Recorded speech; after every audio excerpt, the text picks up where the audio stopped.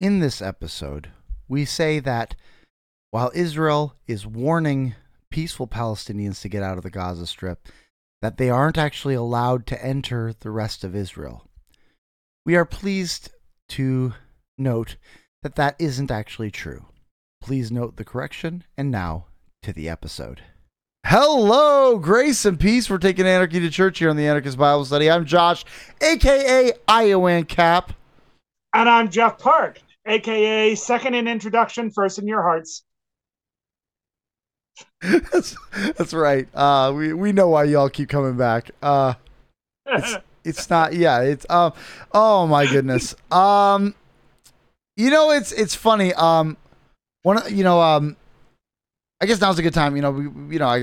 I mention it again at the end of the episode. I know that because we've already recorded the end of the episode. Reality shattered, and I'm just like blowing everybody's minds. Yeah, so we're gonna drop a little preambling now. We don't have a ton to say, but we wanted to make sure that we say something, because there's a few things in the news that we probably need to talk about, and also we're not sure when the next time we're gonna be doing a preambling is, because I'm moving. I am moving from my house. We have to pack up all my junk, leave this room that you've seen multiple angles on, and go find a new place to record in a new house, in a new city, in a new state. As I look for a new job and I try to plant a new church. So much newness. So South Dakota Cap. South Dakota Cap. Yeah. I did the math, and I think I would have to live in South Dakota like 30 some years in order to equal how long I've lived in South Dakota as how long I've lived in Iowa. So I will still be an Iowan in exile for a long time. So I think I'll be good. Okay. Yeah. There's more Iowa in this vein than South Dakota, and I think that's how it's going to work. Okay. But by that standard, I might still technically be in Arkansas, but barely. Oh boy, we would call you a Canadian all this time. But yeah, so it might be shocking to anyone who's ever watched the video and seen what I wear, that I still have a lot of Arkansas. Yeah. Have you ever given any indication of Arkansas? Yeah. I remember you introducing yourself as AKA Sue Go Pig once. So, I don't know. Not what I said, because that's not a thing, but anyway, you sure. Sue something. Pig. Woo pig. Woo Yes. pig. Razor something. Razor wire. So yours is the state that actually raises pigs. You've never heard someone call a hog? What's that? Sorry, what? Your state is the one that actually raises pigs. You've never heard someone call a hog? Call a hog? So it's woo pig suey, basically. Oh, I don't know. We don't really call our pigs. We just raise them and slaughter them and make money on them. Okay. And then feed the world with them. That's kind of I was raised to do the whole thing where you're like, what do? You smell the air, you smell the hog confinement, you go, what do you say? Smells like money. Everybody knows that. Everybody knows that one, right? If you've lived in the Midwest for any amount of time. Yeah. I actually I see this is getting the smell weird. Of oil is usually what gets people to say that. Oh, really? Okay. Yeah. Well, I mean, this is getting really, we're getting really biographical right now, but I actually did 4-H in high school, and I showed pigs 2 years, yeah, in 4-H, because I did it the first time because all my friends did it, and they all hung out in the hog building. That's where all the friends did, and I always felt like the odd man out because I didn't have anything in there, and so I showed pigs, and I was like, the first year I was really into it, and I was like I took them for walks, I fed them, and obviously I always fed them, but I did the whole walks around the building, like prepare them for showing and stuff like that, and I got really into it, and I got nothing out of it. I got a blue ribbon because everybody got blue ribbons, and I got like the bare minimum money back for like selling the pigs, and I was like, this is dumb. And also to add to that, that was like my 8th grade year, and then the next year was my freshman year, and I stopped being friends with all those people, not because I started disliking them. We just went different directions. And so then the second year when I did pigs again, it was like, what am I doing this for?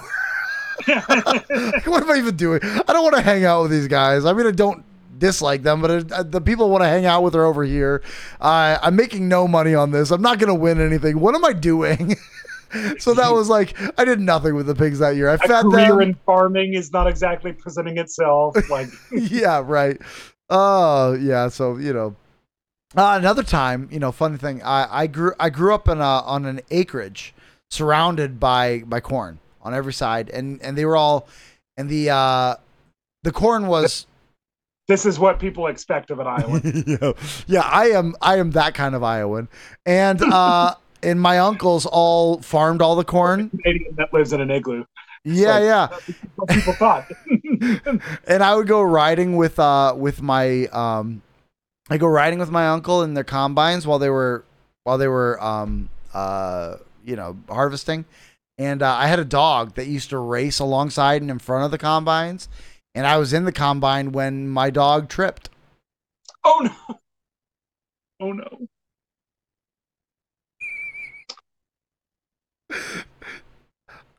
I'm not going to say it wasn't traumatic.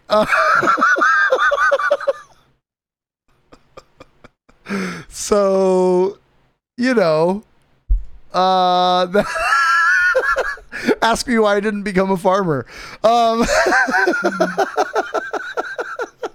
Oh, I can laugh about it now. I wasn't laughing that day. No. In retrospect, it is kind of a funny story, but it was good. Now I've just traumatized our audience and lost all of them. So I mean, if that didn't lose everyone, let's talk about something not in any way controversial. Let's do a light and fluffy topic. More alienating than dog murder. Hi, Wenka. Let's do something not alienating. Hey, so what's going on in Israel? Oh, goodness. Oh. Oh. Yeah. No notes. So I guess we should start by saying that the Hamas attacks that started with the dawn of the Sabbath on one of the high holy days of Judaism this past weekend are simply unconscionable. Okay, there is no excuse or moral equivocation with. They certainly appear to be intentional attacks to murder, kidnap, and rape purely civilian targets, including a peace rally, peace activist concert. Okay, so I want to start with that because that's it's going to be I don't want this to be framed as if we're making excuses for that horrific attack. That's not what we do here. We're the people who say there is no excuse for war. That that war is hell. It should not be inflicted on people under any circumstances. Certainly the heinous and we shouldn't even make a moral equivocation between normal war and this, which the intentional targeting of civilians for the most depraved brutality. Okay. Um, with that said, that's we have constantly been critical of this uh, the world blipped into existence yesterday approach to foreign policy that somehow always seems to favor the warmongers. Um, and and so um, we should talk about the things that happened before yesterday. But maybe can I start this big peace concert, peace rally right next to the Gaza Strip is a bit of this, like, you remember that couple who um, went bike riding across ISIS territory to prove that everybody that that that all humans are just human and everybody everybody really just wants peace and harmony, and they were of course murdered by ISIS because not everyone wants peace and harmony because there are real monsters in the world, and and for all the other things you can say about the Middle East and the U.S.'s involvement in over there, and all that, ISIS were monsters. They are, um, to the extent that they still exist, and were monsters. Um, so so this peace rally right next to the Gaza Strip kind of reminds me of that. Is like, yeah, this is a failure to the um, very common, frankly, let's just say on the left, um, uh, the very common on the left mistake of thinking that all humans are just humans, and that um, and I guess, I mean, here we can tie it in to that viral video of the reporter and activist um, who was stabbed to death in Bed-Stuy, um, uh, who just an utter failure to um, an utter failure to realize that, yes, while all humans are still human and everyone's worthy of basic human dignity, uh, and everyone's made in God's image, we affirm that. It doesn't mean that humans are basically good. So there's this basic theological failure wrapped up in leftist thinking. Yeah. Um, I guess that undergirds leftist thinking, that humans are basically good, that humanity is basically perfectible in some way, and that there's a basic goodness um, at the heart that almost just needs to be platonically drawn out of all humans. There's this basic goodness there that well, it's actually does. I just taught about the Gnostics this morning in church history class, and which doesn't tell you anything about what century I was teaching about, but it was the third century.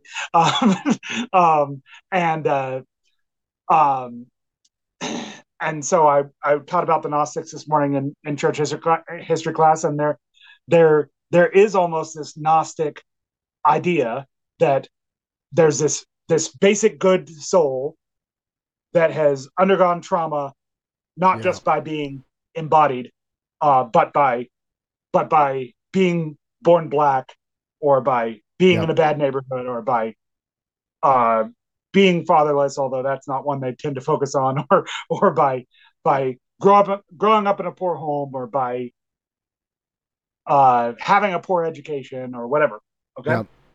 um, that No, no, but like you're not like I actually want to double down on that point that you're kind of half making. That is absolutely leftism. That is absolutely postmodernism. Is the Gnostic? This is why Vodi Balcom, hero, calls it ethnic Gnosticism, because he's like, yeah, yeah, no, that is literally like if postmodernism asserts there is no such thing as objective reality. There's only perspectives. There's only perspective. And so for them, and it starts with this kind of like, okay, so we need to start giving other perspectives than just the dominant one. Which on one hand, I'm like, yeah, absolutely. Like it sounds really great at first. You're like, yeah, we need to see all angles on this. But really what it becomes in practice is the what do they call it in social in the social gospel, the epistemic, I think they call it something like the epistemic priority of the poor or something like that. That's not social that's the liberation theology. yeah. Epistemic, what do they call it? Yeah, the oh dang, I'm not gonna find it. It's not gonna come up with that But you're quick. talking about like a standpoint epistemology that Yes. privileges the Yeah, oppressed, yeah, or yeah. It's absolutely that's what it is. It's you have a secret knowledge by the virtue of the fact that you are a black person, by virtue of the yeah, fact that you are a woman, by the virtue of the fact that you are, and this is where the whole you cannot deny you cannot deny my truth as a black woman or as a black queer woman or as a and the more you can stack up these things, the more you're raising your epistemological privilege. Like that is absolutely, and that is and that's what leads to these ideas of like, yeah, you can, like I think what you're referring to, and this is where, like, again, because I'm a little out of the loop, when you're referring to that activist, are you talking about the guy who was like on a street corner or on a bench at 4 a.m. or yeah, whatever? And you yeah, can simultaneously say two things are true. On the one hand, you can say, and this is really where we're going to come back to again with the Palestinian-Israeli conflict, is you can say at the same time, the guy's being an idiot by sitting at a park bench in this dangerous area at 4 a.m. You like the idea that like, no, nothing will happen to me. You're dumb. You're so stupid. Get out of there.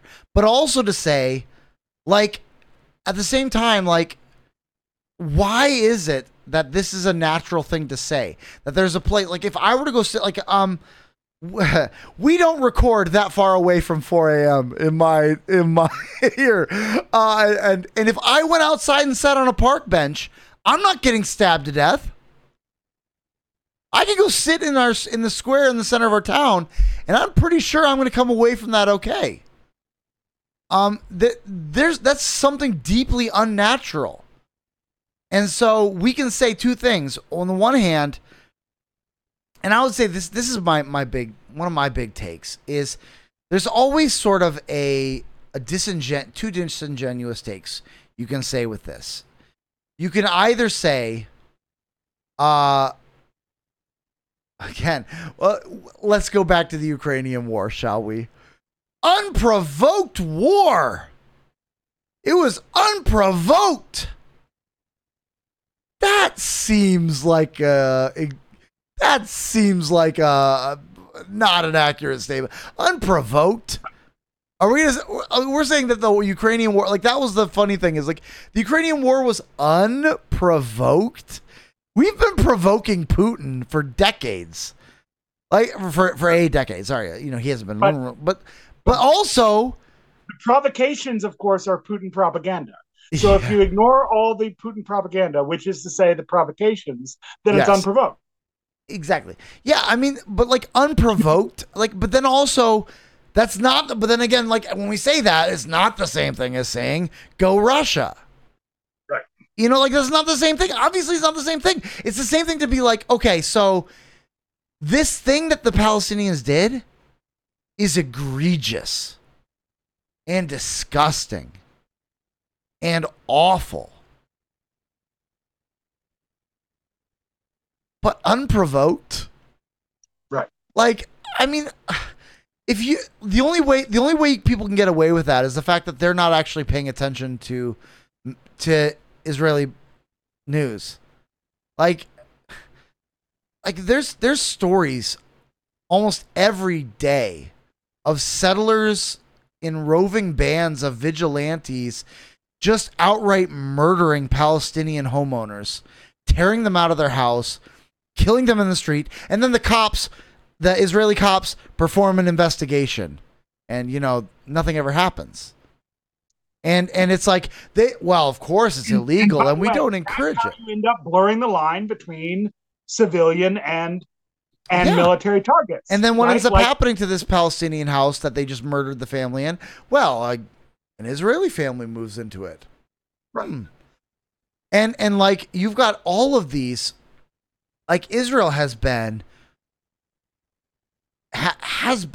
performing such egregious violence against the Palestinians, average everyday Palestinians. Like honestly, like they do things that make the Jim Crow South look like a walk in the park.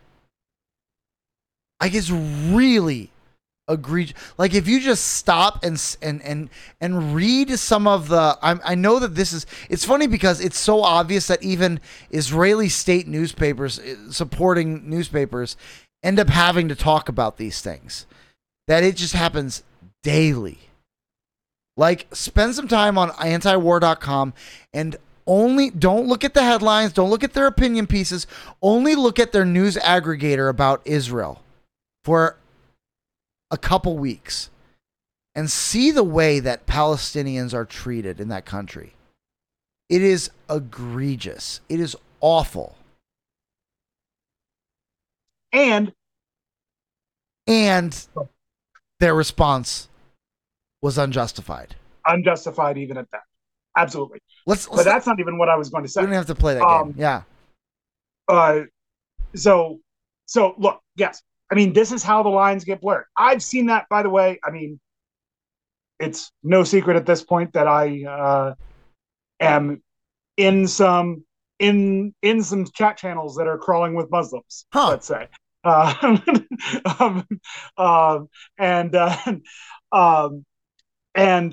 I've seen that happen live, where they're like, where someone will say, "But wait a second, these were civilians," and they'll say, "Right, but the civilian settlers are armed and they kill people all the time and all this kind of stuff." And it's like, no, dude, but that's not what they were talking about. They're not talking about the civilian settlers that are armed, but it makes it way too easy for those lines to get blurred, which is like, I don't, it's hard for me to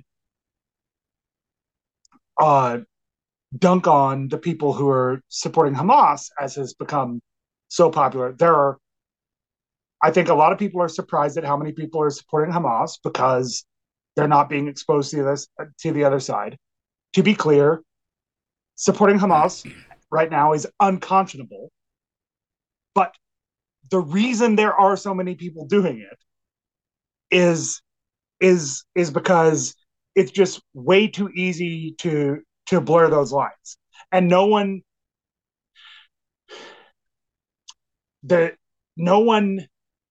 knows enough about both sides to be able to sit down and make those distinctions.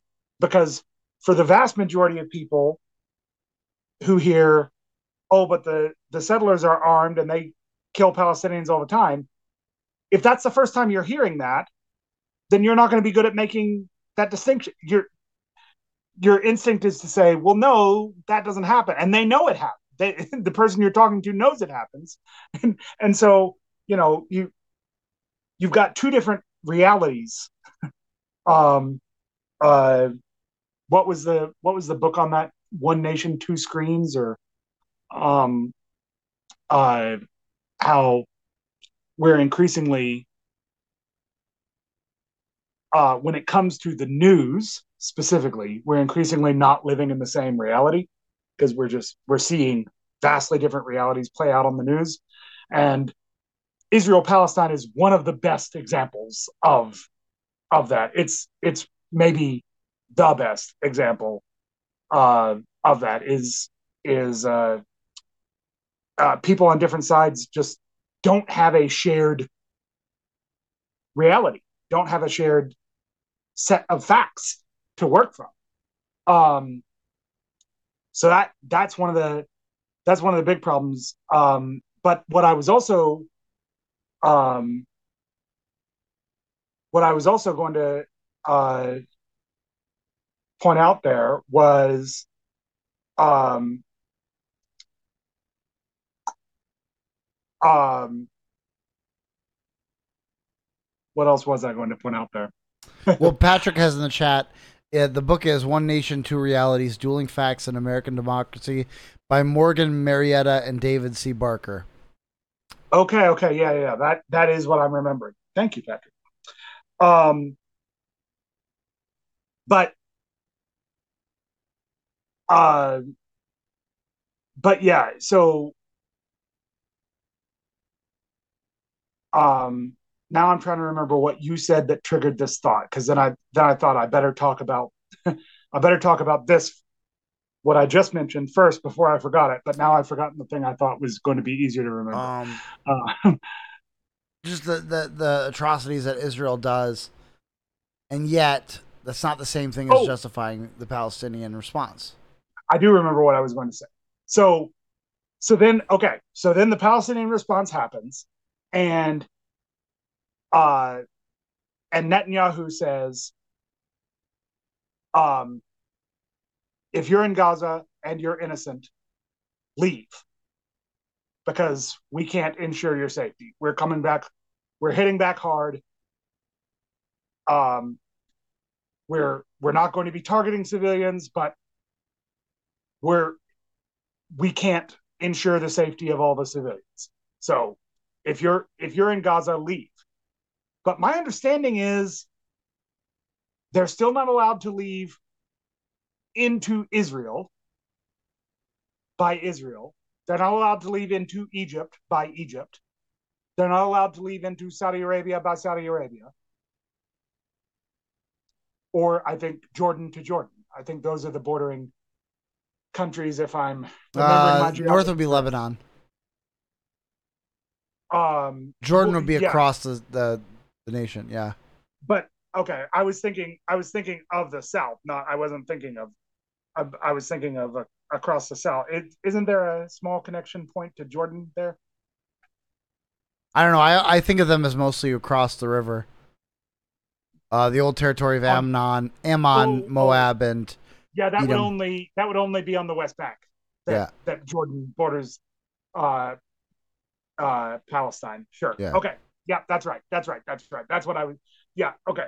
Yeah. No. There's not a. Yeah. So it's Saudi Arabia and Egypt in the south and Lebanon in the north, and and Israel proper everywhere else. Yeah. So it's like, Um, get out of there. Where are they going to go? where do they go? Yeah. Where do they go?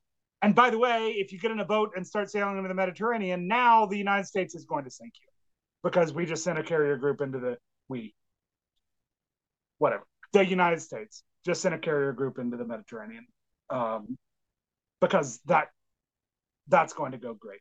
Like I mean, or an extra. I'm sure the United States constantly has naval forces in the Mediterranean because that's what empires do. Um, but um, uh, but I saw the news that the U.S. is sending Yeah. um, another group. I can actually But I mean, like, cite it I accurately so that I'm not talking out of I my think keister here. these like, but these conflicts kind of taken at a larger view. Um, one of the things that like is kind of it's a meme for a reason.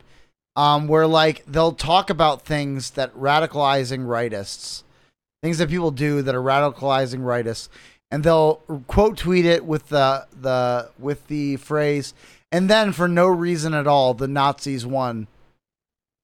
Like, cause like there's just like that's kind of the logic is like for no reason at all, these radical rightists come up and start doing these things, and like in many ways this is somewhat ironic.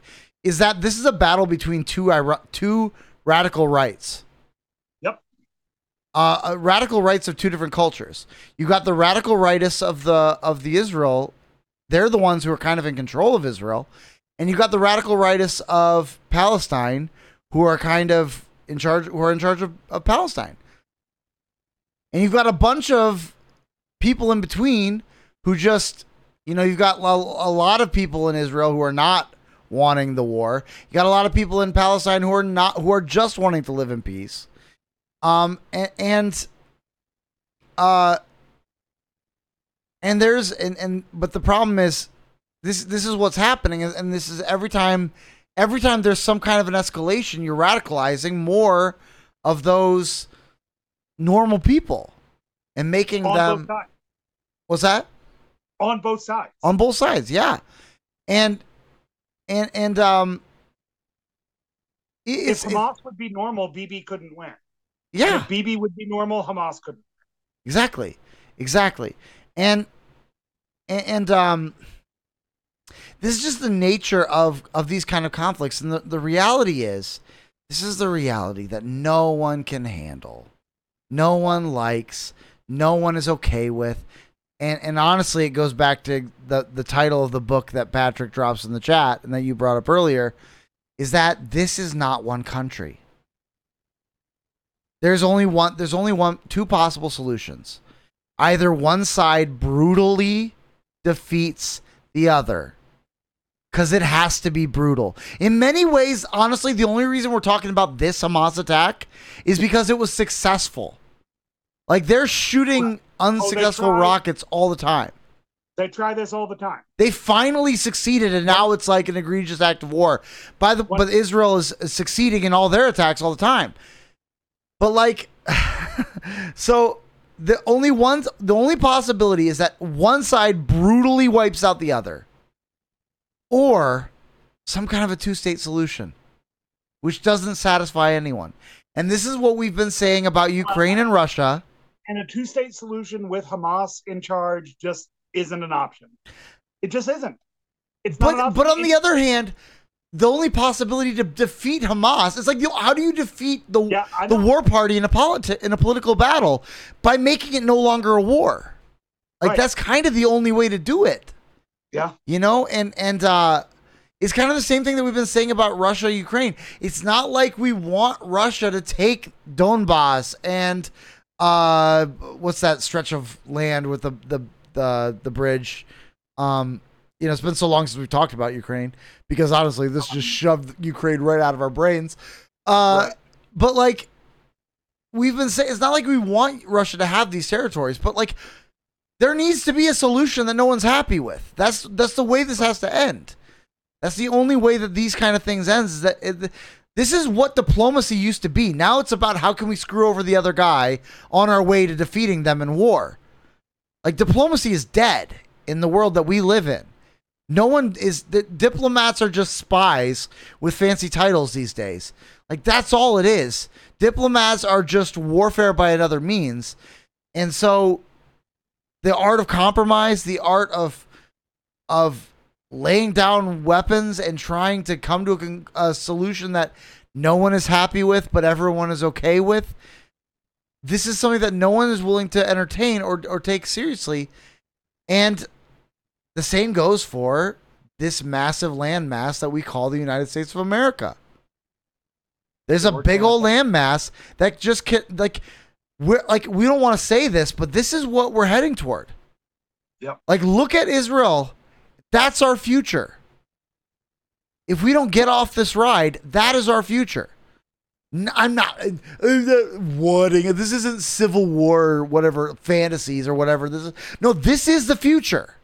This is what's going to happen. You keep radicalizing the right. You keep radicalizing normal people. It's going to become, this is what's going to happen. Either there's going to be a brutal war between the left and the right in this country, a brutal civil war, an actual civil war, not a war between two countries, one that seceded from the other, but an actual civil war. Either that, or we're going to have to learn how to go our separate ways. Like, we're going to have to come to a conclusion that no one is happy with.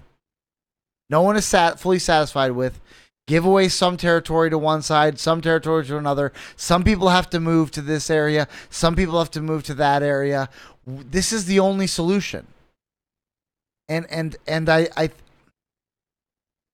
I think that's what we have to look at things like this and say. And first of all, say that. Second of all, say, and let's never forget that the whole reason we're in this, the whole reason that we are here is because of the United States. The United States is causing, I mean, England also, but really, the setting up of the Israeli nation, settling of the Israeli nation, and the war that happened after there is all Western supported, and it was a huge mistake. Right. So I mean, Sykes-Picot. if you're starting this without starting with Sykes-Picot, then which was the treaty not involving any of the actual landmass it was discussing. no one from the landmasses being discussed were parties to the treaty. It was a treaty between the UK and France primarily, with the United States and the other Western powers, and maybe Russia, must have been Russia, on board. But Sykes was British and Picot was French, as you may have guessed from those names, especially if you realize that Picot ended with a T that you don't pronounce. Anyway, so yeah, I mean, that's where this conflict started, and yeah, that doesn't. And we need to be very clear. That's what we mean when we say it's the U.S.'s fault. It's the U.K.'s fault. It's the Western powers' fault. Not that 5 minutes ago Joe Biden let Iran have money that actually belonged to Iran that hasn't been sent to Hamas. The stupidity of the Republican attack, it just shows me that the anti-war right is the elected anti-war right is every bit as much of just a fake grift as the pro-life right was, for instance, is like in terms of elected officials, that these are not people who actually are anti-war or understand the roots of the conflict. That's why they have to go back to 5 minutes ago and make up lies about this being Joe Biden's fault. When that Joe Biden, for once, as a U.S. president, did something that wasn't heinously provocative in the Middle East, which of course they're going to blame this whole thing on, with no evidence, and it's literally just absolute made up crap. But it's because they're not actually anti-war, and they don't actually understand the roots of the conflict, and they're, of course, never going to speak a critical word of Israel. So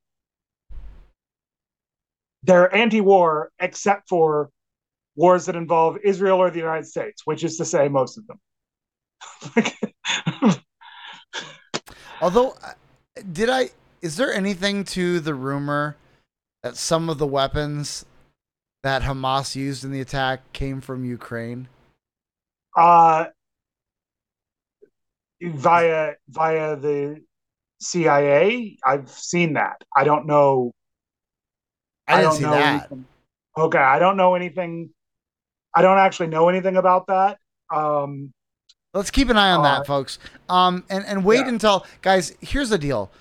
Here's what you. I know this is kind of shooting from the hip. We're kind of like, there's no way we can know this. The only thing we can do is wait until we find out if the CIA is going to deny it. If they deny it, then definitely they did it. Yeah. Yeah. That's Uh, kind of a, what is it? Wasn't it George Carlin? I don't believe anything until the government officially denies it. yeah. Yeah, I exactly. think it's great. Um, um, so um and by the by, the it was the USS Gerald R. Ford. Okay. That's harder to say than it seems like it should be.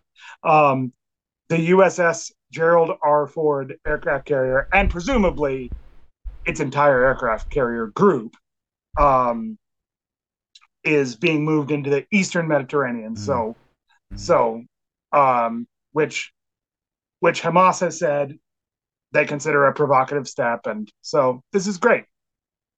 What could possibly go wrong? So that's what I was Yeah. referring to. Um, Yeah. perhaps perhaps not insignificantly, perhaps appropriately, when referring to the USS Gerald R. Ford, and involving aircraft, there was a bit of a Yeah. stumble. Um. Um, Yeah. I would say, but I gotta point out though. I mean, we wouldn't be discussing a topic unless we're also looking at my Twitter feed. So okay, I have 3 tweets this would be at IONCAP Reborn. at Iowa Cap Reborn, which I did not create in response to being kicked off as Iowa Cap. Did Correct. not. Officially did not. Also, justice for Iowa Cap. If you guys could all use that hashtag, free Iowa Cap, justice for Iowa Cap, I'd really appreciate it. I was unjustly banned. Unjustly. I have an argument. 3 arguments, in fact. Anyway, but I was an equal opportunity offender in this one. I want to point that out. That I went after both sides because I think both sides are wrong. And here's the first one. Clint Russell of Liberty Lockdown had posted a very good question. Israel's our most valued ally. Just please fill me in. What has Israel ever done for America? Why do American politicians act as if they are running for office in Israel? From where I sit, it looks like the U.S. does way more for them, but perhaps I'm wrong.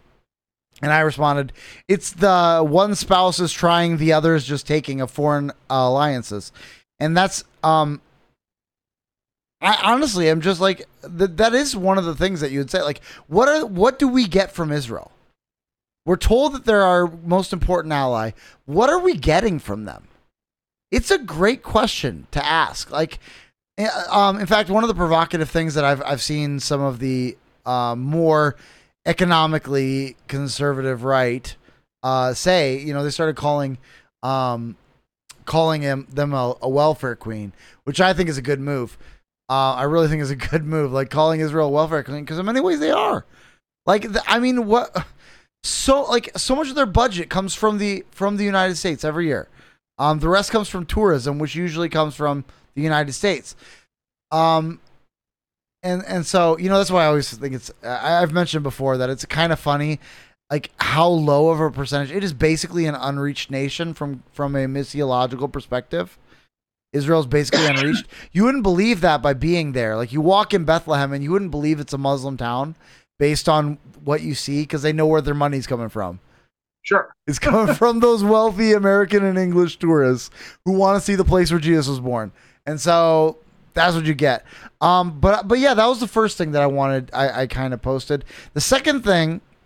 Let me see your Clint Russell tweet and raise you another. Which, because I really liked this one. He said, "Here's how it works. Media refuses to cover any stories that paint Nation A in a bad light. Repeat over decades. Nation B attacks back in a vicious fashion after years of abuse. Media covers it 24/7, interviews the victims in real time, loudly declares that this was unforeseen and unprovoked. Anyone, Unprovoked. anyone who dares mention the horrific prior acts of Nation A is painted as an apologist for Yep. Nation B or worse. Oh This yeah. applies to both Ukraine and Israel. No, it Every does not justify the response. No, it does not dismiss the carnage. Yes, it does explain how you are being manipulated to support whatever the neoliberal puppet masters prefer. yeah. I mean, None of these nations are America. yeah. Stay TF out. Or let's go back further. Afghanistan. Is Yes. Al Qaeda does Al Qaeda exist if it weren't for the CIA? No. Does the Definitely not. Taliban respond as a response exist if we hadn't toppled their previous leader? No. Like if we hadn't taken down the Mujahideen. No, the Mujahideen were what became the Taliban. Yeah. If we had supported the Mujahideen against their previous leaders, yeah. Well, and against the Soviet invasion. Because Soviet, that's right. So Soviet invasion, like, yeah. Again, I get like we are, and if you have no memory of it past the last news cycle, this is why I'm always like the key to remaining anti-war. What do I always say, guys? Keep your eye on the ball. Keep watching it before it hits the news cycle. Look at it when it's on third page, and that's why antiwar.com is so important. Is because they collect all of the news of all these stories so long before Imran Khan of Pakistan is in the news cycle. I've been seeing something rumble. Long before Libya hits the news cycle, we've been seeing something rumble. Long before Israel and Hamas bust into this huge new phase of warfare, we've been seeing the rumbling. Keep your eye on the ball, and if you don't do that, find someone who does. Find someone who's willing to go more than 30 seconds ago to tell you what's going on in this country, and not in a way that is so obviously propaganda. If it all seems there's another thing that I always say: beware of convenient enemies. Yes. If the enemy is too convenient, then they probably are being set up. It doesn't mean they're a good person. It doesn't mean that they aren't really a bad guy. But if they are the bad guy, ask yourself why they have to be the bad guy. Why are we focusing on this bad guy? Not another. You know, the famous question of why did we have to go after the dictator of Iraq?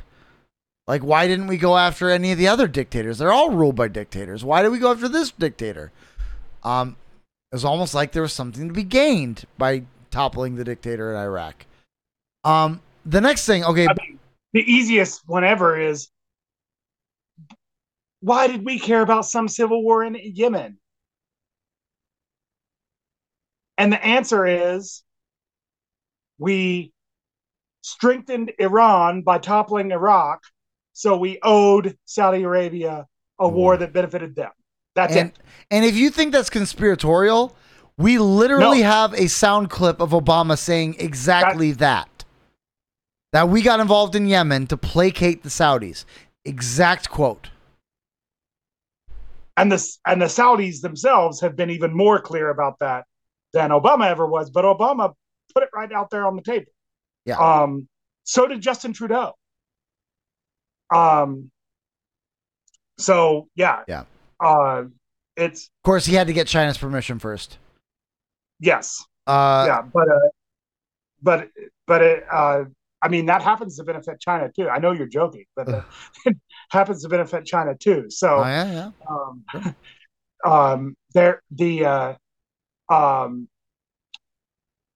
The Iranian side in that civil war is the side that doesn't want to make deals with China for the One Belt, One Road. And so, whereas the Saudi side, to oversimplify, in that civil war is the side that will make deals with China. So, I mean, you joke, but it's also true. Yeah. This is the next thing because I'm an equal opportunity offender. This is me going after the Palestinian side. Or more specifically, their defenders. This person, I have no idea who they are. Najma Sharif, I don't know. Okay, I was gonna talk about this tweet too. Said, what did y'all think decolonization meant?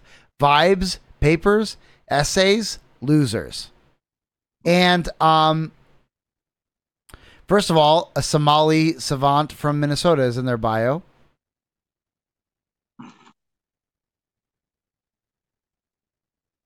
But like this is interesting because I quote tweeted it with the following statement.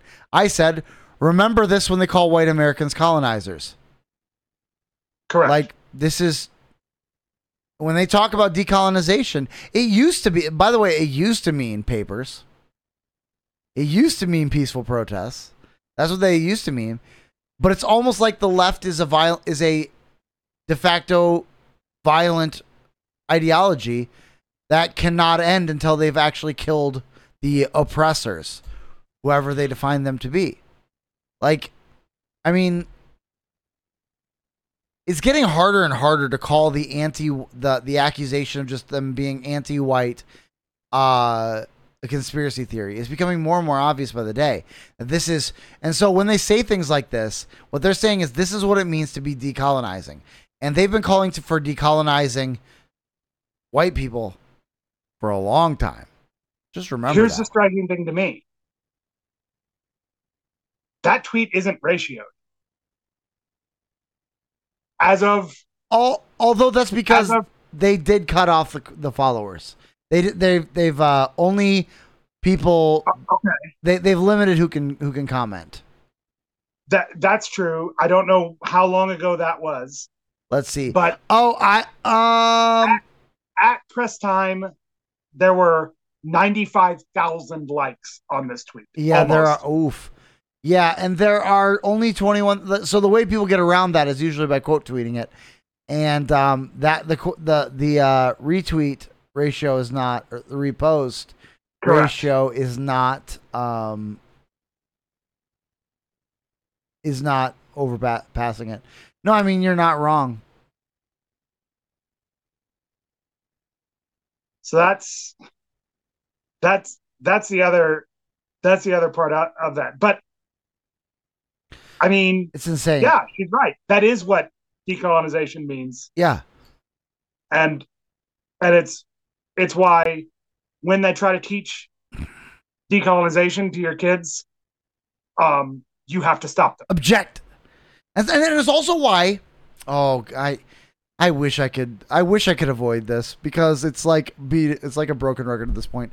This is why once again shame on all of you big Eva people for supporting this mentality. Like, do you see it now?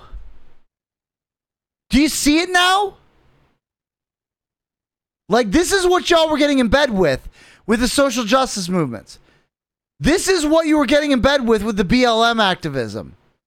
This is what you were getting in bed with the let's just have an empathetic hearing. This is what you were getting into bed with.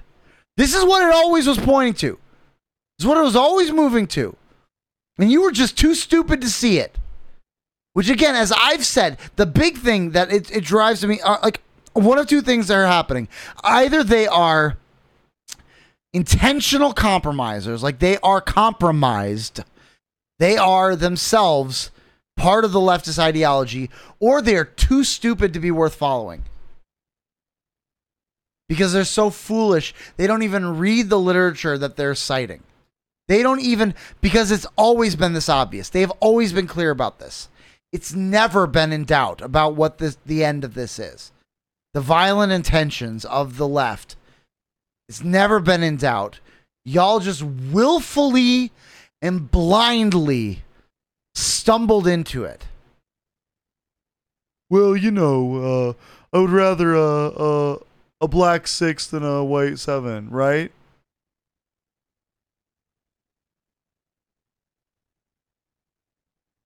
Yeah. Stupid. Stupid. And it needs. It needs to be called out. And here's the last tweet that I made on the subject that I think is very important, and ultimately why we had to comment on this, despite the fact that we didn't want to. I tweeted very shortly after hearing about it, because I heard about it very late.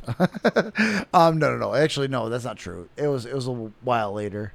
But I wrote just a quick reminder. I thought this was popping off as we ended recording on Friday night. But I was like, I'm not bringing this up. Yeah, but I said just a quick reminder that whatever you think about what's going on in Israel right now, it has nothing to do with biblical prophecy. Reread Mark 13 in parallel and stop saying ignorant stuff. It's whatever you think is going on. And I was really impressed with the way my pastor prayed about it this morning. I'm honestly, I'll be honest, I'm not a big fan of bringing up things in the news on a Sunday morning.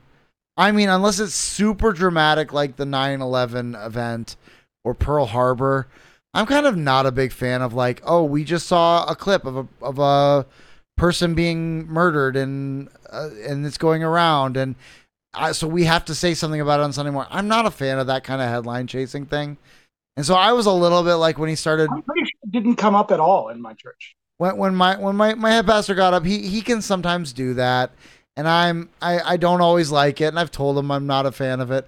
But when he got up and did it this week, I was actually very impressed with the way he dealt with it. He got up and he said, all right, now a lot of you guys, I know there's some people in this room who think of it like this. He said, I don't really believe that.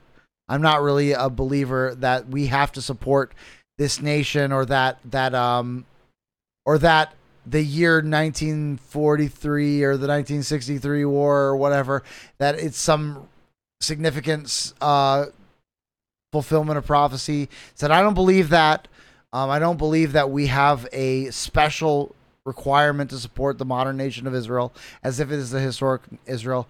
He said, but we do have a responsibility to pray for people when they are suffering, and and so he took that approach, and I was like, bravo.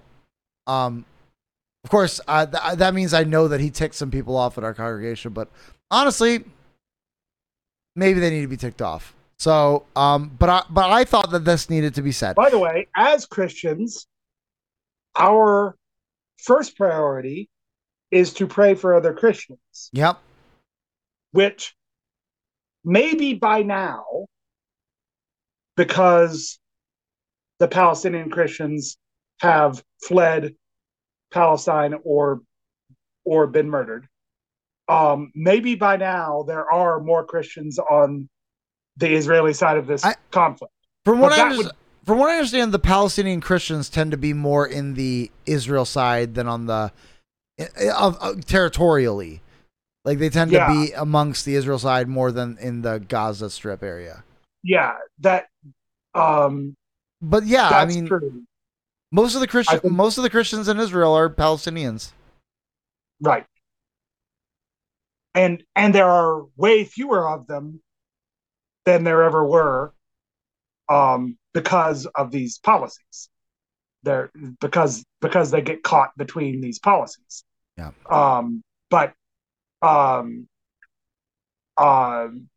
I think a large portion of them have gotten out, and a lot of that is because of Christian aid charities that have helped them get out. So I don't want to, but we have mostly, as Christians, ignored our Christian brothers and sisters in these lands. And have supported their oppressors. And that is to our shame. Yeah. Totally. We had this as like a possible. Do we have anything else to say on the subject or? Yeah, I just a little bit more. So, okay. I will bless those who bless you does not apply to the modern nation state of Israel. Nope. There is zero, and I mean zero, exegetical argument that can be made in support of that applying to the modern nation state of Israel. So, because that is so often used as the reasoning. Well, we still have to support, whatever we can criticize the way friends criticize if we have to or whatever, but ultimately we have to support Israel. No, no, actually, we don't. Now, look, again, I've said before, I do not believe that these two sides are morally equivalent. I don't. That doesn't mean that we have to support either of them, frankly.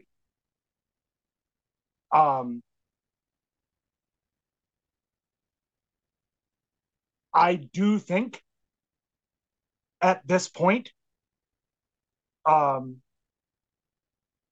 that Sykes-Picot has happened, now that there is a Jewish homeland in the Middle East, and now and now that you have one side that is pretty honest about the fact they want to drive Israel into the sea, and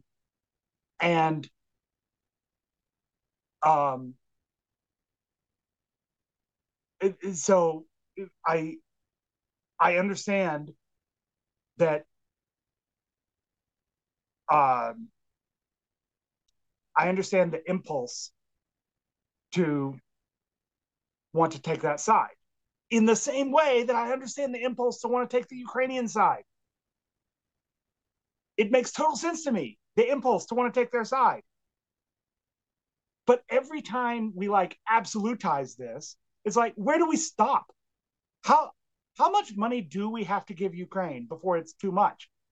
And boy, if you think that's a reasonable question, look at how much every Western nation basically has given to Israel. Well, I can't speak for every Western nation. I feel like maybe that's not as common in, say, Germany, France, but look at how much the United States gives to Israel. Look at how much Canada gives to Israel. Look at how much the UK gives to Israel. And you do have to ask yourself, at what point have we completed that duty of helping them provide basic protection of themselves? Because I can understand that impulse, but at a certain point, in Israel's case, at a certain point, so in Ukraine's case, at a certain point, you're just funding the immiseration of the Ukrainian people for longer, in my opinion. And at a certain point in Israel's case, you're making it more possible for them to take more provocative steps, more provocative moves, more abusive moves of the Palestinians, and know that they have the military hardware to back it up. So that's, I think,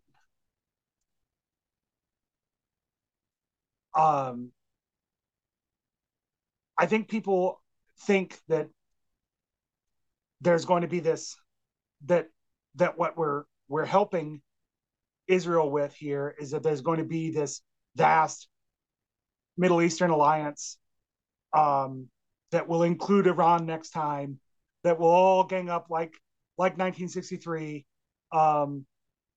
Sorry, was that 63? 67. That will the 6-Day War, that will all gang up on Israel, just like the 6-Day War, but this time including Iran and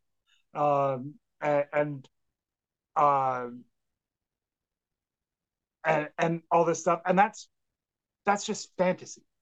Like, That's not going to happen. First of all, they learned their lesson. Like they know that that's folly, and it's not going to happen again. But second of all, have you noticed that these other Middle Eastern countries don't like each other? Like, they're not going to team up on this. Have you noticed, by the way, that they also don't like the Palestinians? Like, remember earlier when I mentioned that they don't let the Palestinians into their countries? Like, um, so, and in as much as Hezbollah, not Hamas, as Hezbollah is the one funded by Iran, that's going to make the rest of the Arab nations extremely suspicious of uh, of Hezbollah. So it's like this is not this grand united front against Israel that, like, look, if I were an Israeli general, that would be what I would want a war plan against too. But and it's certainly what I would argue to the Knesset and to the U.S. Congress and to the Canadian Parliament that we need to be ready for. So, like, I totally get it. But then, as policymakers, they need to realize the remoteness of that possibility, and and realize that um, that this amount of military strength um, is actually bad for the Israeli people because it allows the Israeli government to feel that they can back up much more provocative plays that are bad for their people.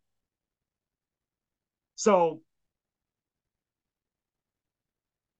and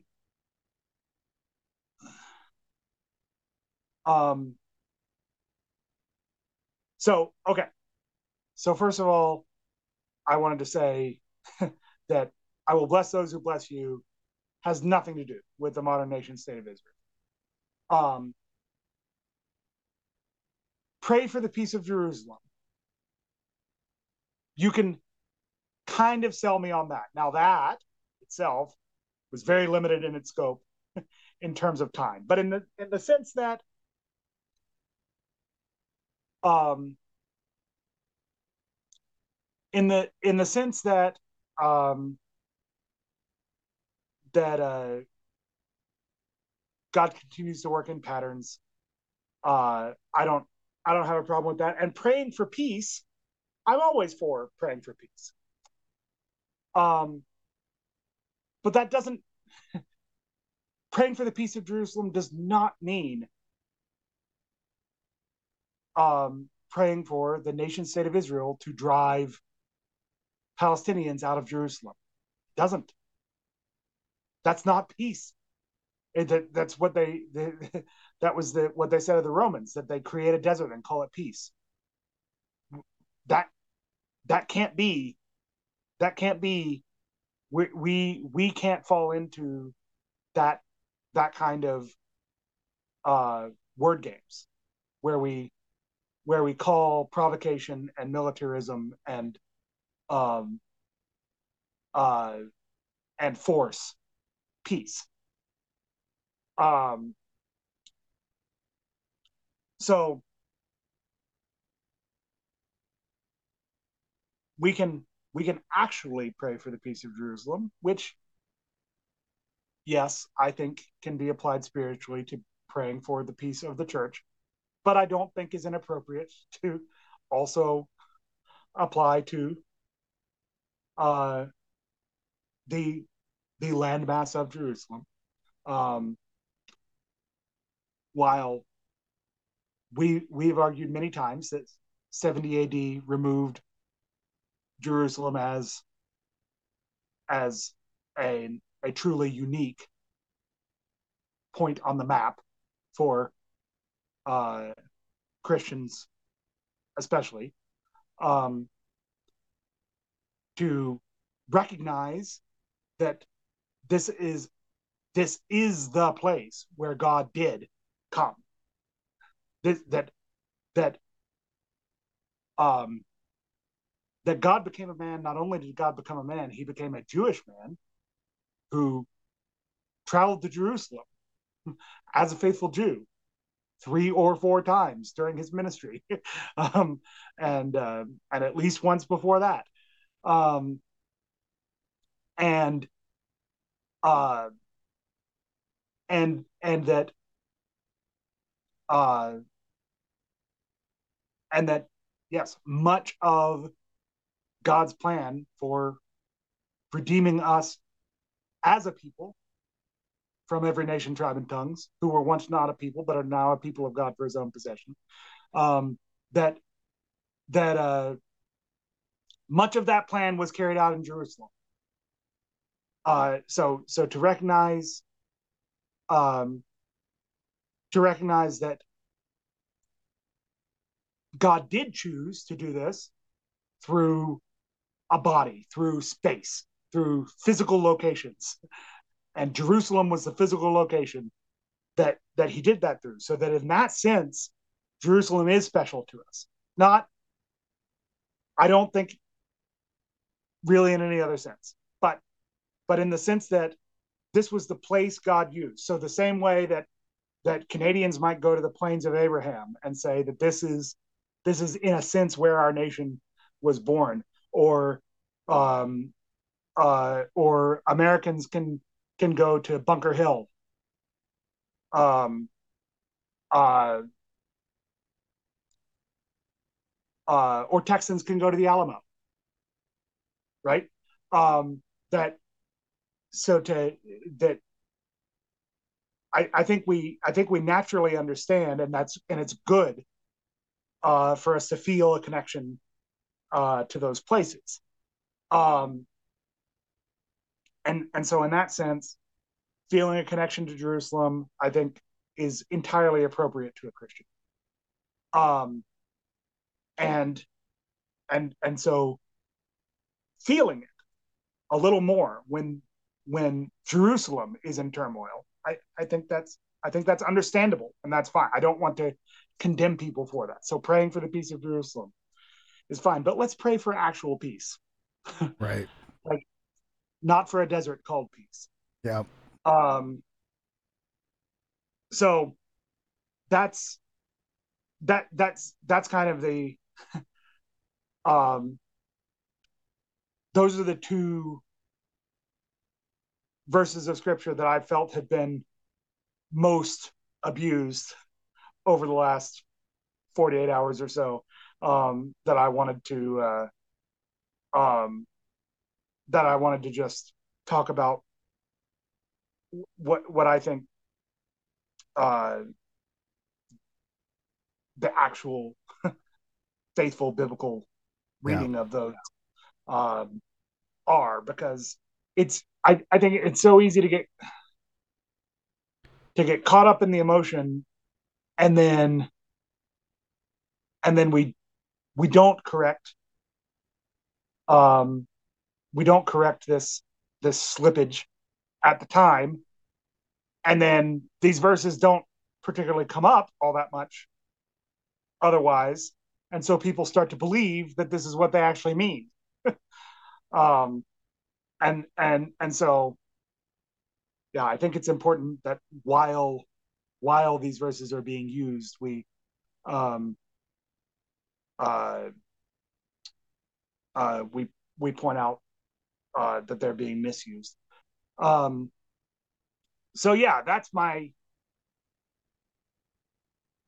I think that's all I really um, wanted to add. Let except one more time with emphasis. This is not America's problem. I know that sounds callous, because we look at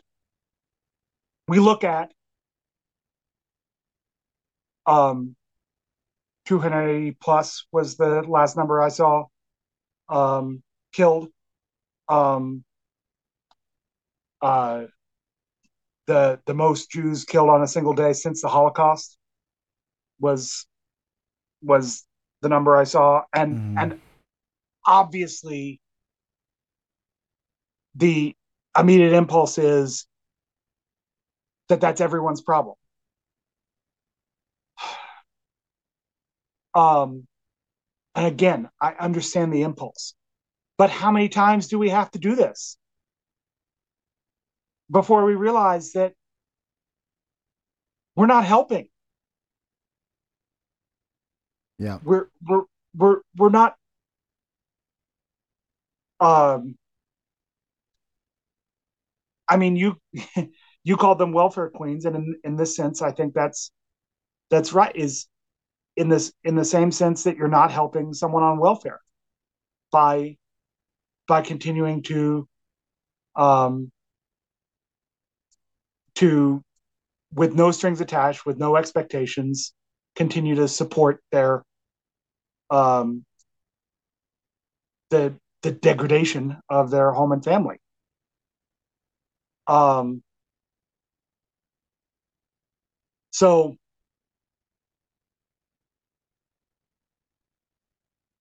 and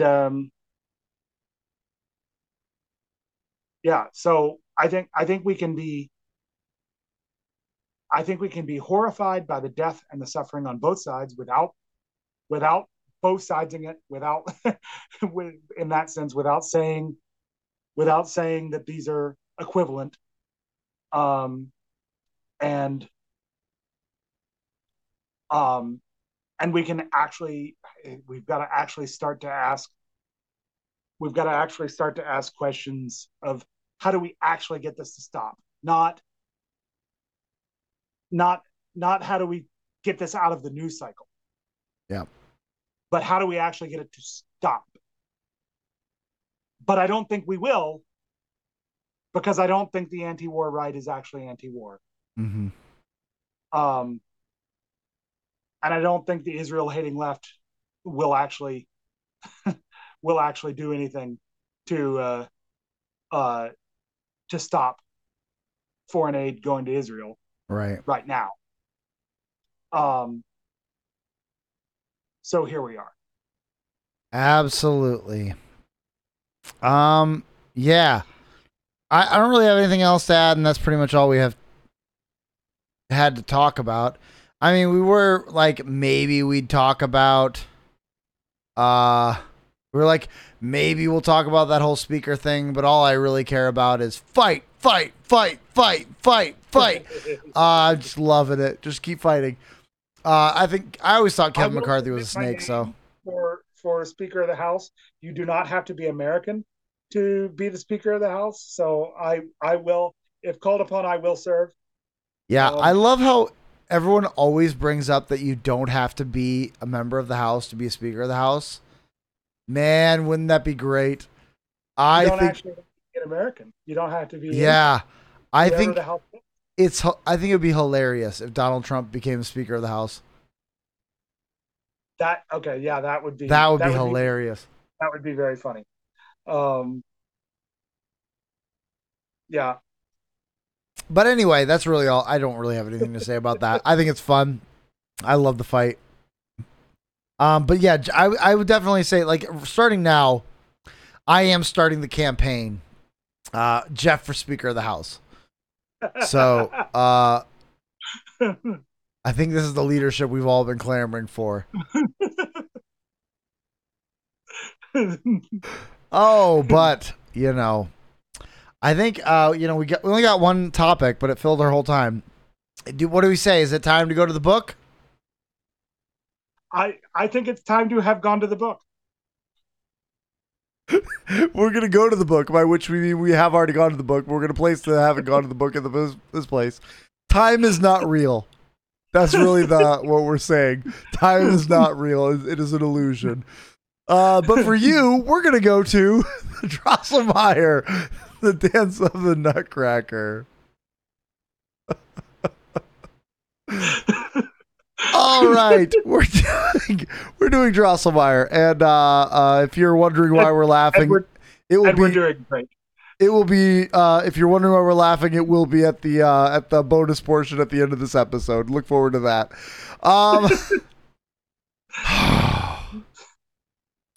So we're doing chapters. Hold on. We're doing 16 and 17. Is that right? Hold on. 16, 17? Correct. Yeah, 16, 17. I'm doing great. Did I mention I'm moving? It may have come up. Oh, boy. So we're looking at chapter 16 and 17, and there's a lot of interpersonal dramatics in these chapters. So at the end of the last chapter, Fritz ticked Richard off. Of course, it's because Richard was being kind of a jerk to him. That's been kind of a theme here, is that a lot of the people who were involved in the war, and you can kind of understand why they would be jerks to Drosselmeyer, but you're also like, he just explained to you that he got pulled out of his world into another world. You know, like, cut him a little slack there, bro. And also he seems, I'll say this, that Richard seemed a little bit unreasonable about what he expected from wizards. He said, like, kind of being like, you could have snapped it all away with your finger. Like, I don't know if it's that easy, bro. Like, he's a little more complicated than that. But anyway, here he decides he's going to visit his old pal from school, Prince Edward. Chapter 16 begins with that. So he gets directions from the guards before they can be told that he's a persona non grata. And then he hops into a cab or, carriage that takes him to kind of a modest house. Like, while Edward is royalty, he's not living like it. In fact, he's got some. In fact, it seems like he's got a bunch of not guards, servants, but it's almost like embarrassing to him. Like, he just kind of keeps not letting them serve him. But Edward is excited to see him. Him and his wife Eleanor.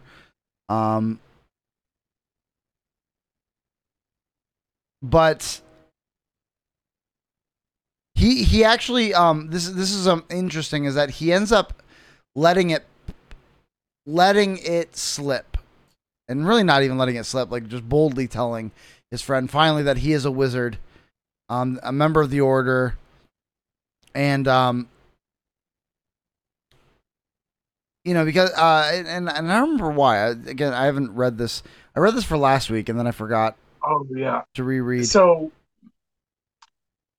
he just wants to tell him in the course of explaining what he needs, why he's been gone, and what he needs to accomplish. Basically. Yeah. Yep, that's right. And I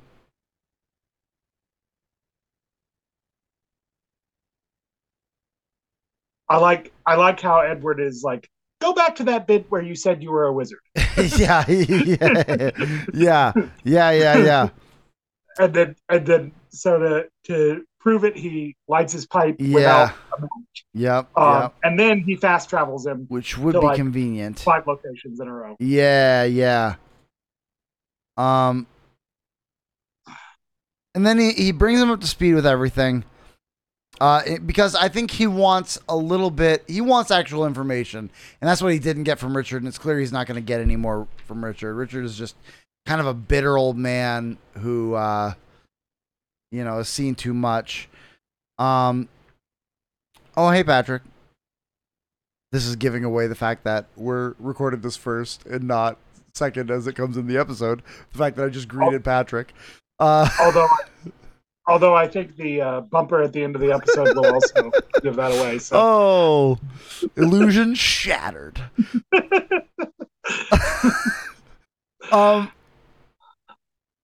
But basically, we learn a little bit more. So basically, it is the Central Kingdoms. What is it? So we find that so the battle that was being fought when you left was the start of the war. The Central Kingdom lost to the Resistance and the Northern forces. They sacked the capital, burned a lot of it to the ground. So it seems that actually the North was doing very well. And so it was actually the North who sacked the capital. Because I remember I kind of floated out there, is this a Nero burning his own territory Yes, you thing? did. And I guess it's still possible because basically all he says, This is just Edward, and this is just Edward's viewpoint. this is just Edward's viewpoint, and they had pulled the Southern Army back, thinking the war was over.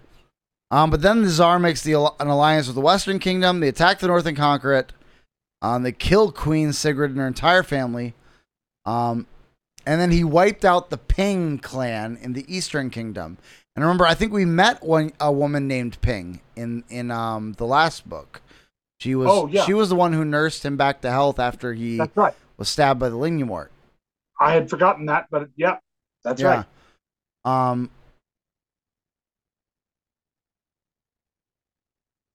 But then, then of course, then the war begins again. And it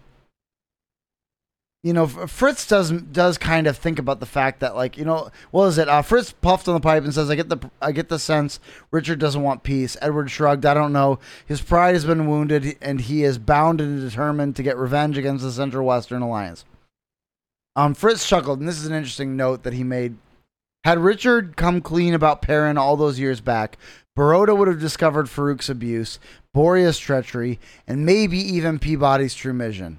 Given the timeline, he may have even been able to assemble the other members of the Order to help him put a stop to it all. That was an interesting little note, the what ifs and the could have beens. You kind of wonder how far is it going to, like, I don't know. I wonder if that's going to factor into the story later on. But yeah, after talking to Edward, he decides to head over to the Stahlbaum's house, and he brings with him the new Nutcracker. Right? Mm-hmm. Yes. And once again he meets Fritz, and Fritz and again Fritz and Katerina, or little Fritz and Katerina, and she mentions that her husband is probably on his way back from the palace as we speak, and then offers to wait in the drawing room, and then Clara comes down, and she's being a little bit like, this is where she's like playing, it seems like she's playing grown up a little bit here, because if I remember right, the last chapter, again, like I said, we read it last week, and I forgot to read, and I just failed to reread it today. But last week we mentioned how Clara is being a little bit cagey. Like, she said she wanted to talk to Drosselmeyer about something, and now it seems like she's playing a little grown up, maybe even being a little bit reserved around Drosselmeyer. Mm-hmm. But Fritz, Lil Fritz, is really excited about his new sword, and he really wants to see Drosselmeyer's sword, and he wants to. He's really into sword fighting. He's a little soldier boy, which means, a boy, but but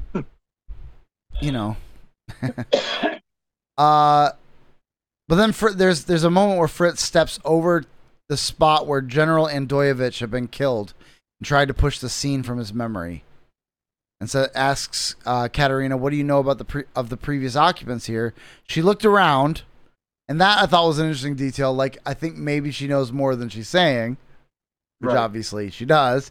This house was empty for quite some time. My husband secured it shortly after we married. He told me there was a scandal or something political with the family, and they were all killed during the war. But yeah, and then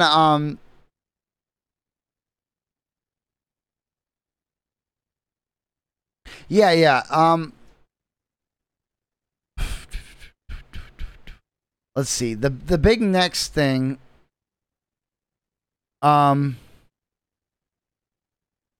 she does mention, okay, this is an interesting detail, is that Katerina um, is talking about something weird is going on with Clara, and that one of the things is that she started stealing things, and and that's an interesting detail, or that's an important detail. It's going to come back, so we need to note that Katerina has, or Clara has begun stealing things. But then Dad comes home, and this is like it's a very dramatic scene and really like cinematic. I think it would be really interesting to watch. Yes. But we've kind of also seen it coming. Yeah. Because of course, who walks in? It's Alex Stahlbaum. The General Stahlbaum's first name is Alex because it is France. And of course, and Franz shook the outstretched hand and says, and Drosselmeyer, you said? So they're playing a little bit at pretending, yeah. So actually, Katerina watched the stilted exchange with interest. Do you already know each other? No, Franz replied immediately. Yes, we've met. Fritz overlapped his brother's response and added, a long time ago. You may not remember it. Franz stood next to his wife. You'll have to jog my memory later, though. So what brings you here? Fritz searched for words. I've been searching for someone who was in the Central Guard years ago. A friend, well, more like a brother, actually. And I figured you might know where to find him. Franz responds, there have been thousands of people in the Guard over the last 20 years. What makes you think I'd know him? No reason. This was the starting place, Fritz replied. But then this is but then Fritz is egging on, because he wants to see a sword fight. And to his great pleasure, they decide to do it. And so Fritz and Franz, or Alex Stahlbaum and Drosselmeyer, are going to decide they're going to fence to sword fight. Which again, another great fight scene. But it ends with Drosselmeyer throwing the fight because he wants his brother to look good in front of his son, which, you know, that's a very gentlemanly thing to do.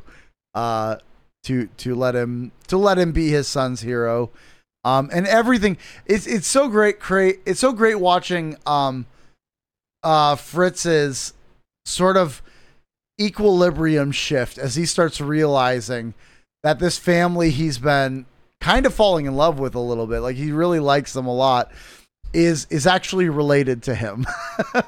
That Clara's not just a cute little girl who, you know, he wants to help out, but is actually his niece. That Fritz is not just a spunky little boy, but is his nephew. Because then they get to have a nice little conversation between the two. And this is where we find that but first there's a conversation between Clara and him. But I actually want to come back to that. Because Fritz and Franz, they finally have a chance to have a conversation. And what it shows is that unlike his attitude toward Drosselmeyer the last time they met, Alex seems to have forgiven him. And he seems to even have cooled. And seems even intent on helping him even, right? Like that, I would say that there's an edge to it, unlike the sword. There's an edge to it. For sure. I mean, you see that in the fight. You see that in his eagerness to fight, and in the ferociousness of the fight. And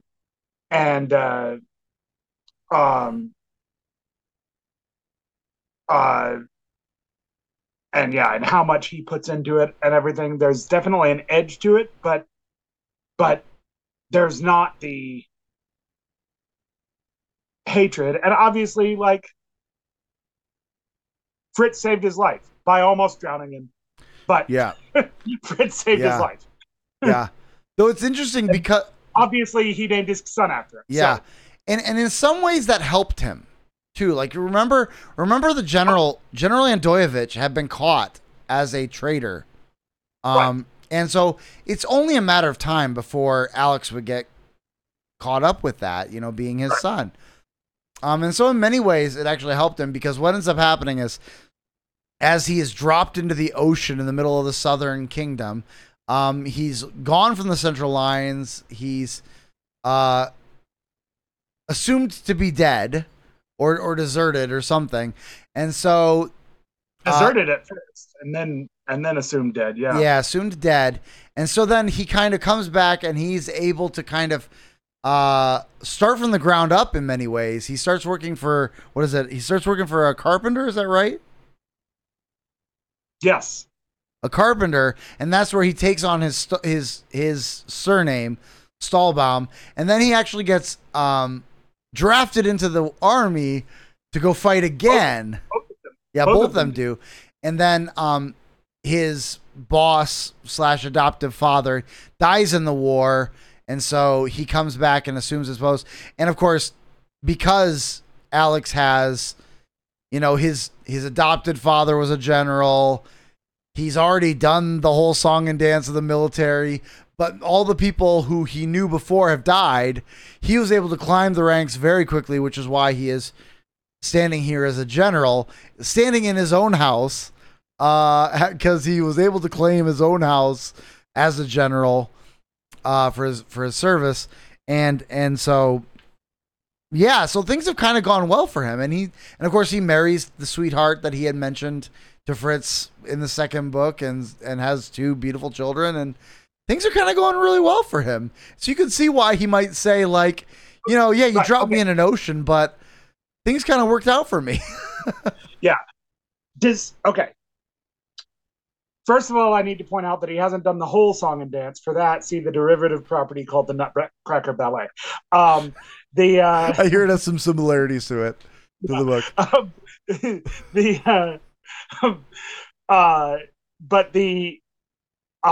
But secondly, okay, do we think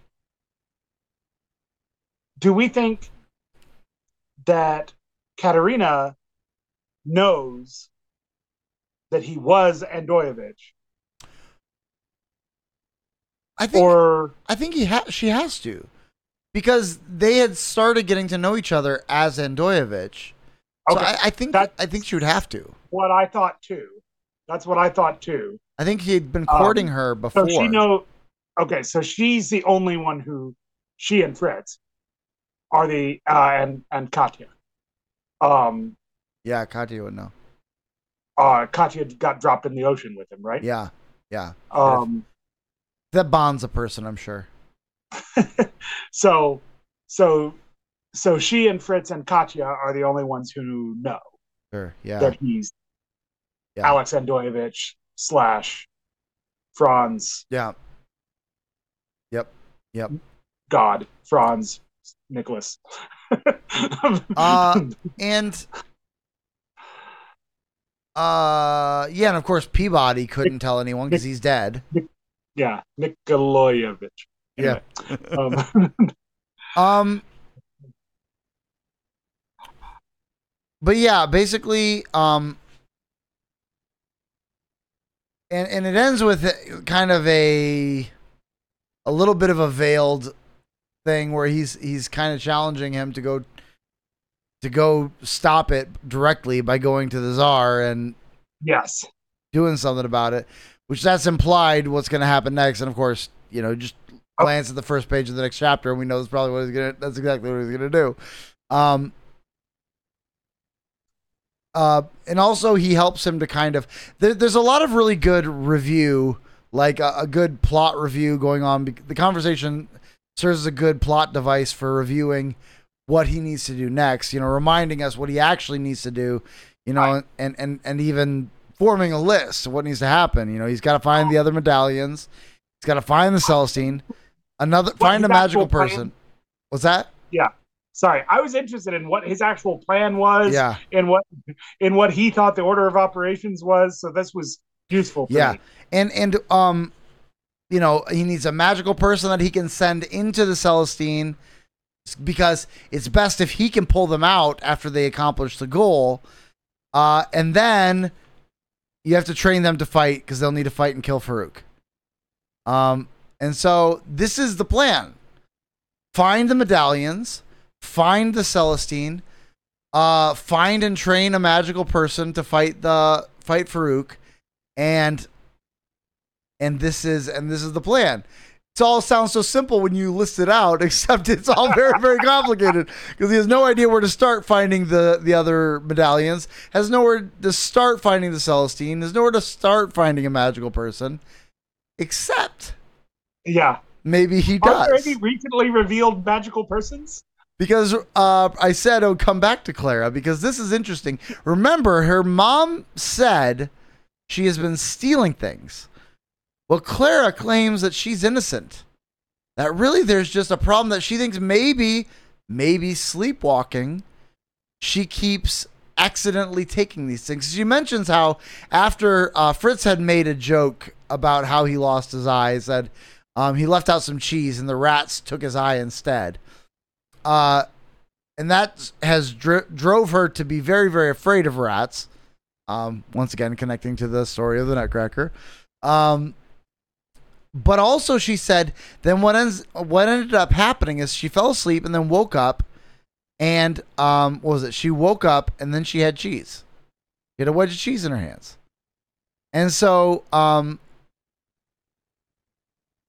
she said, all I can think is that the mice stole it and brought it to me, because of course, like, she's taking things from like locked up areas, and she can't figure out why these keep happening to her. Yeah. But this is interesting, is like, the mice have brought, she keeps saying the mice have done this. Like, the mice have brought me my mother's scarf, a silver serving spoon, a piece of Olga's jewelry. My mom thinks I'm stealing things, and I think the rats are watching me, trying to get me into trouble. My parents lock me in a room one day, and then the rats will eat my eye or continue eating all the way to my brains. Or my parents will lock me in a room one day. And I think it's pretty straightforward, pretty obvious to say, I think we found our magical person. And that fits very nicely with this not so well-known ballet that I think this book is based on.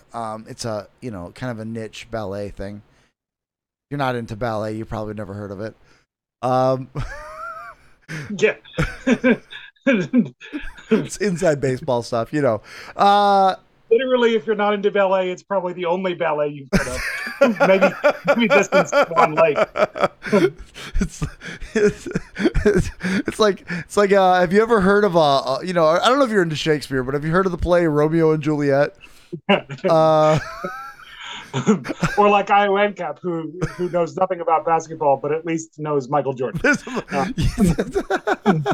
Oh, yeah, I don't know.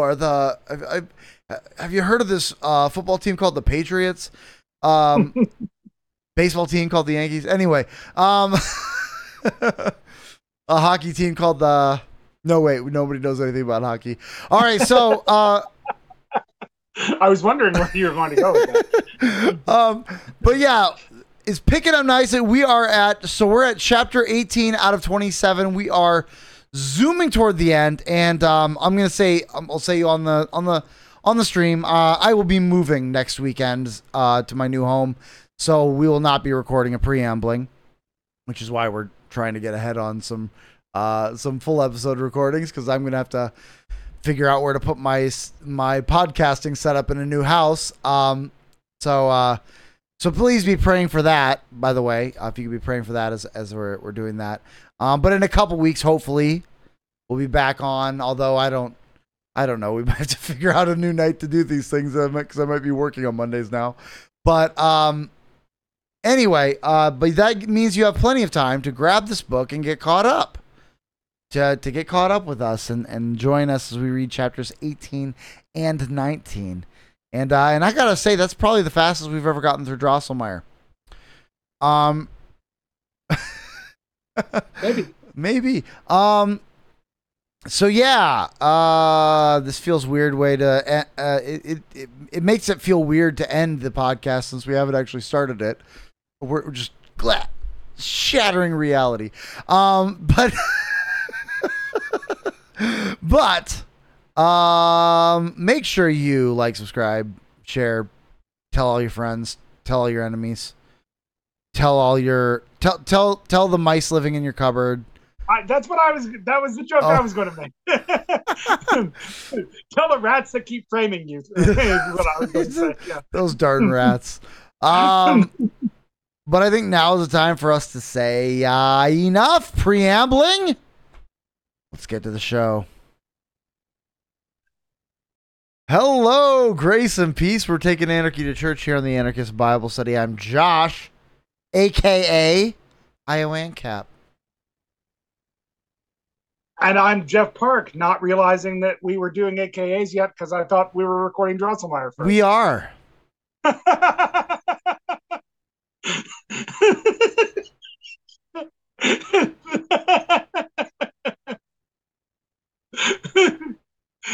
I literally said before you started recording, Literally. I don't need an AKA yet Literally. because we're doing Drosselmeyer first. Literally.